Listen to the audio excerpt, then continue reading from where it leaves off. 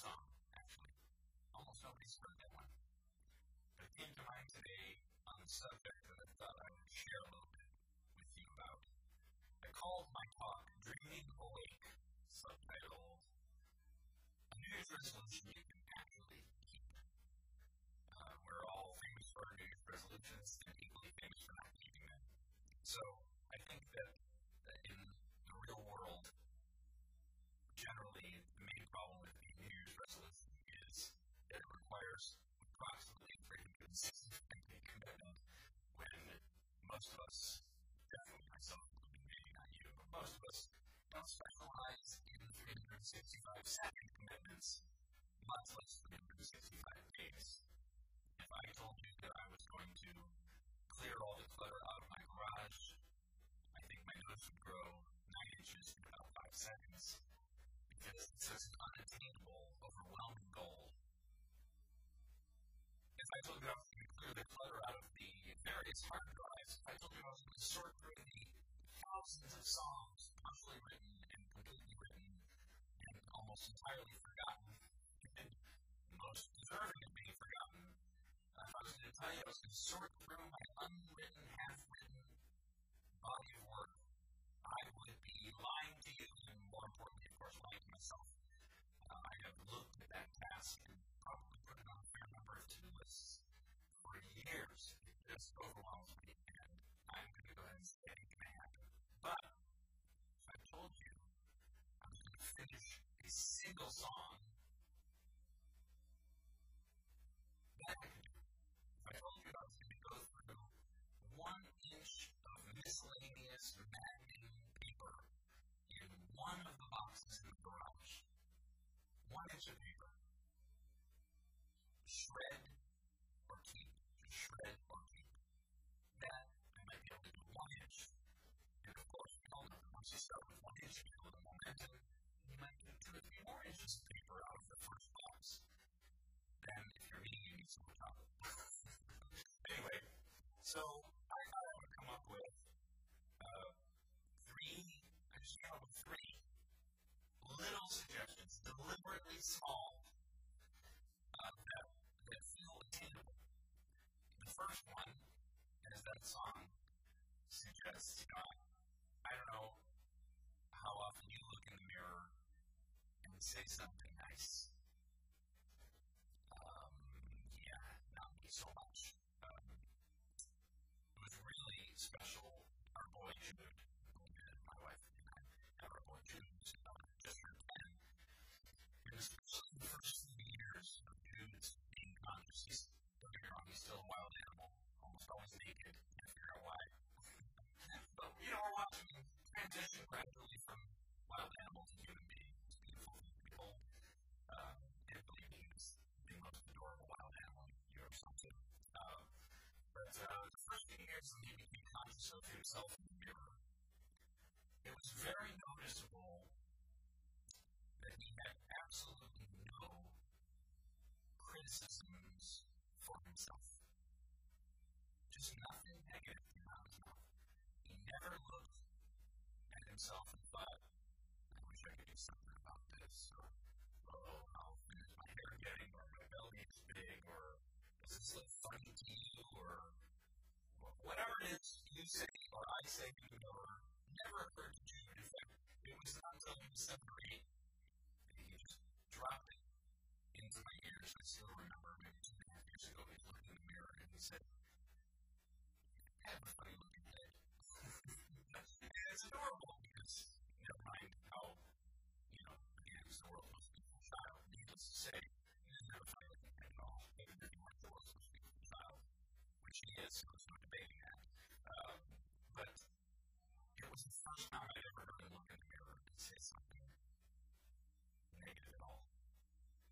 And in the real world, for most of us, and I can only assume for him, it's the first of many things that he'll look in the mirror and criticize. Pores, pimple, eyebrows, and just, we were just went out for 8 years, family, 3 of us, and we went by an eyelash salon. The word lash was in the name now. For some of you, maybe that makes sense. I have no idea. What do you do with eyelashes all day? I just see them, and there they are. Oh, yeah, eyelashes, these lashes. Yeah, right. I don't know what eyelashes. Anyway, there's a voice inside most of our heads, maybe all, but certainly most, that is constantly nitpicking and criticizing. Who hasn't heard their voice on a recording, myself included, or seen themselves in a picture and thought, oh God, terrible. Is that what I heard? Oh God, I've got to lose weight. Or I must never wear that shirt again. That. I think both of those things all the time, especially, I blame Jude completely for how much weight I've gained since he was born, right? It's God's fault. But that's just, I look at a picture of myself and go, oh God, I was way too confident. I looked at that shirt, whatever it is. So, for a New Year's resolution, I propose, number one, you want to live a dream life, dabble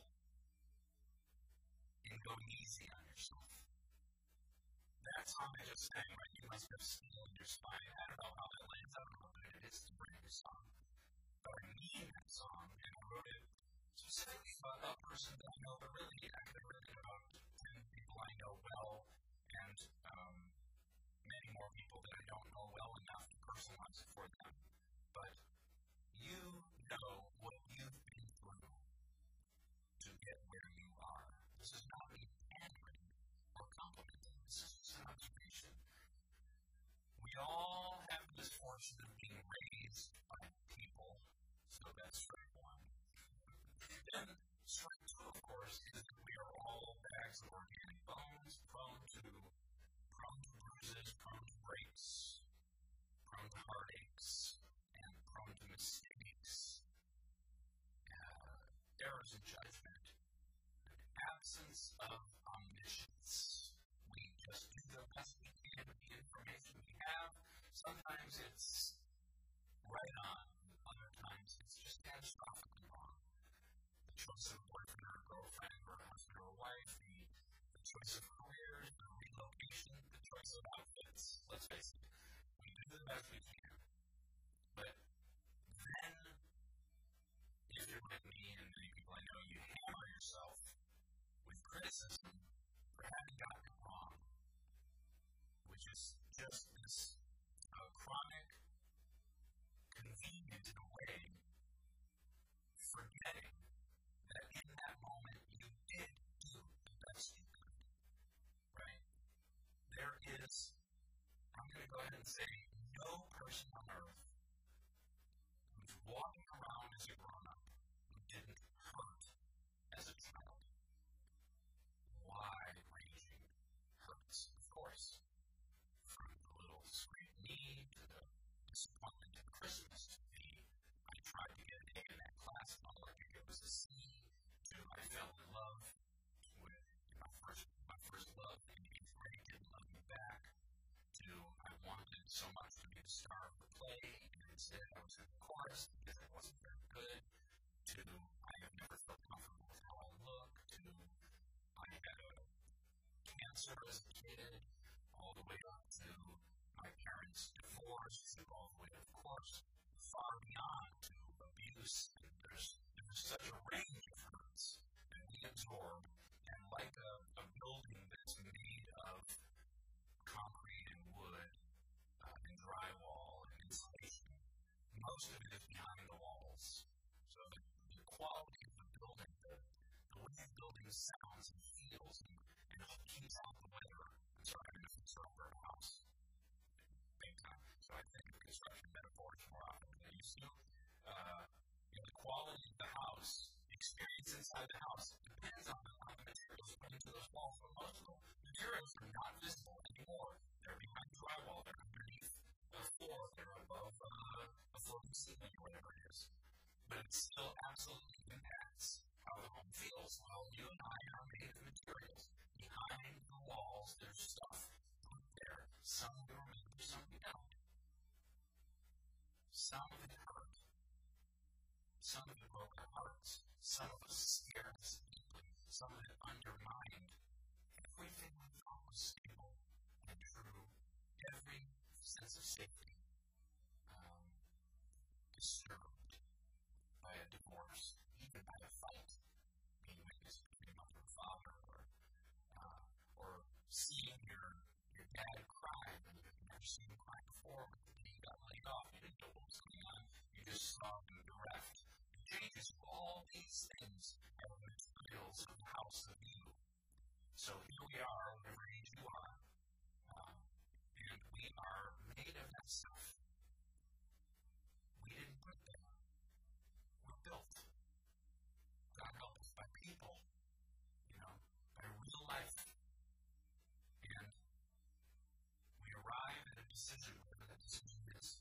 We arrive at whether to stay in the marriage. We arrive at whether to get the master's degree. We arrive at whether to go on a second date. We arrive at whether to rent that apartment that looks a little rough, but maybe we can make it work. We arrive at the couch that looks nice in the store. We arrive at these things. Whether to get LASIK surgery or whether to have chemotherapy. We arrive at whether to allow life support machine to be turned off for someone we love. We arrive at these decisions, and we are making them with everything we've ever been built of, everything we've ever seen anyone around us do, everything that made an impression on our little souls, well before we could remember, well before we could even understand. We absorb things, and then out comes the best we've got. So, for our first resolution, what if you and I experiment in compassion for the best we can do? One of the most interesting things I've learned over the last 25 years of being music for a living, to be serious and kind of personal, is I was absolutely not built to be a star. I've got the talent to be a star, natural talent. That I've known since I was a little boy. But my parents are modest people. They are first generation Americans. My mother was born a refugee, Holocaust surviving family, heartbroken before I was born, long before I was born, destroyed from the inside of the family, heartbroken. My dad's side impoverished, cockroach-filled apartments, non-English speaking siblings, where my grandma dropped out of high school to help support her parents. She was young, 13. This is the stuff I came up as. I was not raised to grab a spotlight, to be center stage, to declare, I deserve this and I deserve that, and give me this. And you can feel, you can show these people who just naturally own and embody fame. And look at it, feel it, the work reflects it. You can feel it. I wasn't built that way. And I have spent 25 years, honestly, being hard on myself for it's almost like a commitment I made unconsciously, the stuff I was built of. I've made of this stuff that would rather feel useful and helpful. And this is not to sound proud of what I've done, but this isn't my choices I've made. This is behind my choices. I was raised to be useful and helpful and nice, for better or worse, more than to be a star or famous. And I tried to find that nature and have criticized choices I made. And only gradually I'm starting to ease up on myself about the alignment between what I've done for 25 years in music and what I was meant to do. There was a perfect alignment. And whether I wanted it to be there or not, whether I wanted to make these choices or not, it's who I've been, it's what I was. No, I didn't go do that audition or that open house for some music label. No, I didn't schmooze and press the flesh and shake hands and network and industry events. Instead, I sang a song at a breast cancer benefit or flew across the country to sing in some interfaith event. That was the stuff I was made of. So, can I go easy on myself in the new year? In nail yourself in the ear? What if the choices you're making are the choices you're meant to make? Second thought I have for a New Year's resolution you and I can actually keep is to find a new clarity about who we are, what we're here for, by trying to find it less, by yearning for something else less, by laboring less, by stressing less, by meditating less and living more. A vision for who you're going to be is actually more available than that, easier to find than that. And I actually think the more we work at it and attempt to force it out of us, I think the farther away it hides. Lately I found when I catch my own flushing, I'm surprised by a strange sensation. And trying to describe it now. It's like somehow I found I've been moving without a mission, navigating without a vision, misguided by till now. It's time to turn it around. Been driven by my regrets. If I let them just keep on driving, I bet it's a deal. I wanna know how it feels to grab the wheel and go. I'm gonna turn it around. The excuses that I've been making, from the detours that I've been taking, they're only slowing me down. Oh, that's right, I'm gonna turn it around. Let go of a million regrets. I ain't waving that white flag just yet. Takes it go. I can see in my rear view mirror there's only open road. I'm gonna turn it around. Finally, I've got my mission. Finally, I've found a vision. Nothing's gonna stop me now. Oh,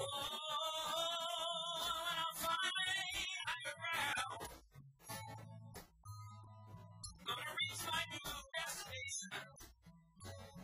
I'm gonna smile at my reflection. I'm gonna shout it out loud. That's right, I turned it around. It's right, I turned it around.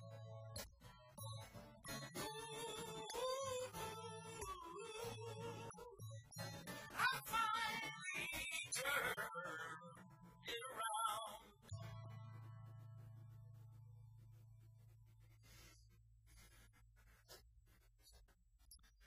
If you ever struggle with something, you're writing something, you're fixing something, you're building something, and it just doesn't work, doesn't make sense, doesn't come together.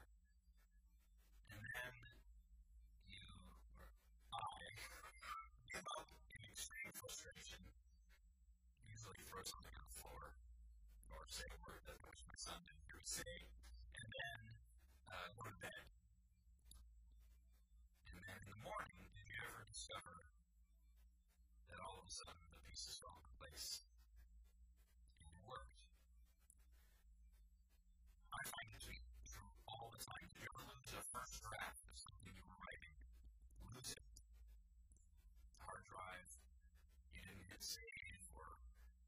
self-help and you're lost, you left it somewhere, and you have to write it again. Did you ever find that the second draft is always better than the first? I do. Always. I mean, just about a song that I can't remember what I wrote, if I start it again, it comes out better.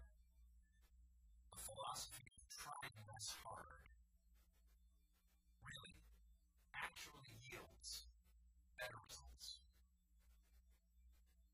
If you're trying to make a relationship work,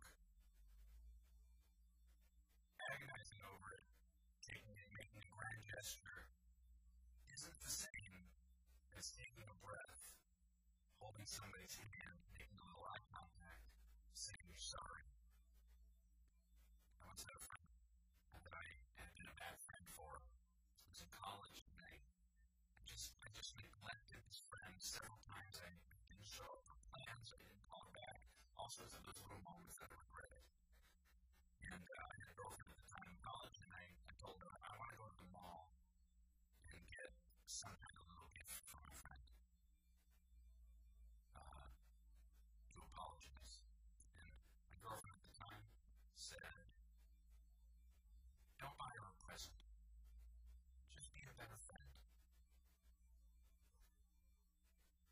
And I thought, okay, I can do that. And if you are struggling with what's your next big idea, what's your next move, do you take road A or road B, change careers, do you retire, are you in love or aren't you? I remember wondering that when I was dating different people. I don't wonder it now. I don't know life. But certainly wondered for years, agonized over, should I record this album? Should I try this career path? Agonized. And you know what I find? I'm good at whatever everything I say, but I need this one, and I practice this one. If you have an instinct, it comes naturally, it comes easily, it might be worth experimenting with.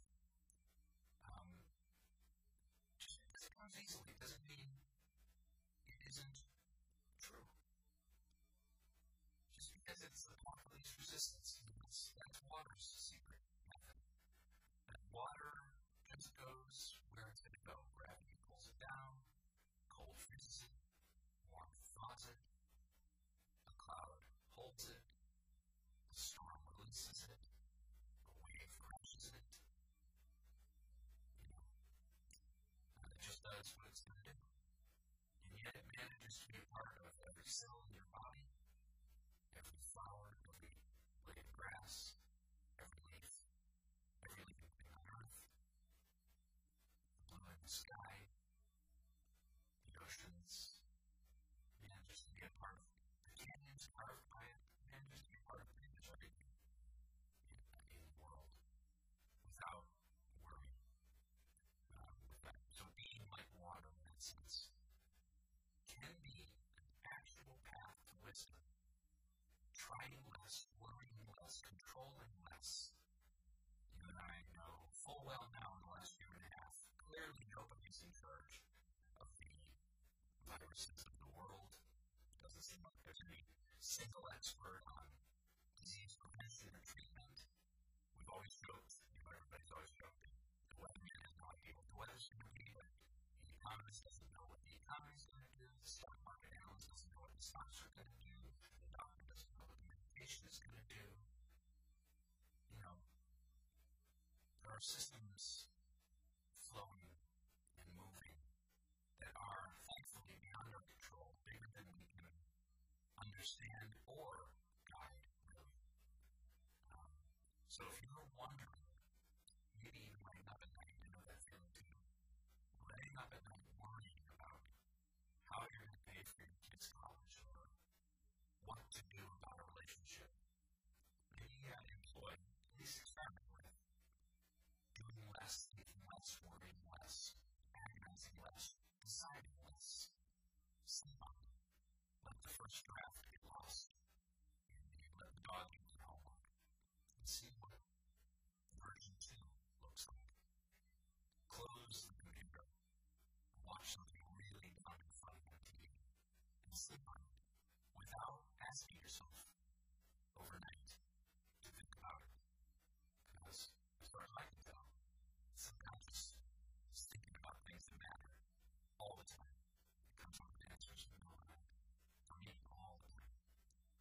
So that's my second suggestion. And it really segues way over time, so I'm going to wrap it up. It really segues into my third and final thought for how you can live your dream life in the new year, make a New Year's resolution to make your life better, and actually follow through on it. And there's the third one, and I'll close with the song.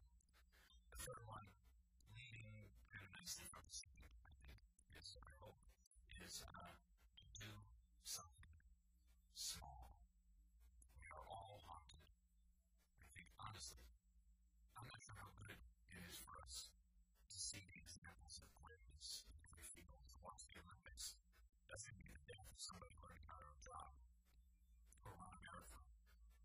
To listen to the Beatles your whole childhood isn't great for your self-esteem when you want to write songs as a grown-up. You name the area, and there was a grand achievement in it that's, for most of your, for anybody's career or pursuit, is going to dwarf your real-world, real-person's achievements. You look at ice skate and you watch an Olympic ice skater, it's like, oh, I'm not doing the same game as that woman at ice skating. I can't do any of that. We all know the feeling, you want to do something good, and you read about Nelson Mandela and Desmond Tutu and Rosa Parks, or, you name the person.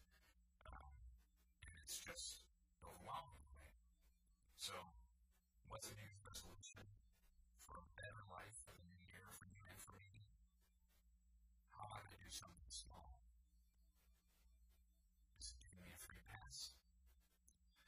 Or just letting me sleep at night? Is it letting me look in the mirror, coming all the way back to my first point? Look in the mirror and say, you did it today. You did a good job. Not just the best you could do, but it was good. It was good. You said a nice thing to that kid. You made that kid stay there. You did a nice thing. You made that lady tea. She really appreciated that.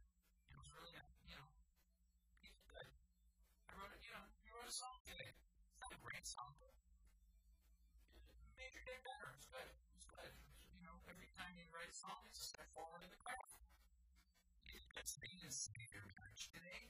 Yeah, you didn't save your marriage, but you held your wife's hand for a few minutes that you wouldn't have if you hadn't thought about it. You did that. That was nice. You folded your laundry. A little thing. You were patient with your son today.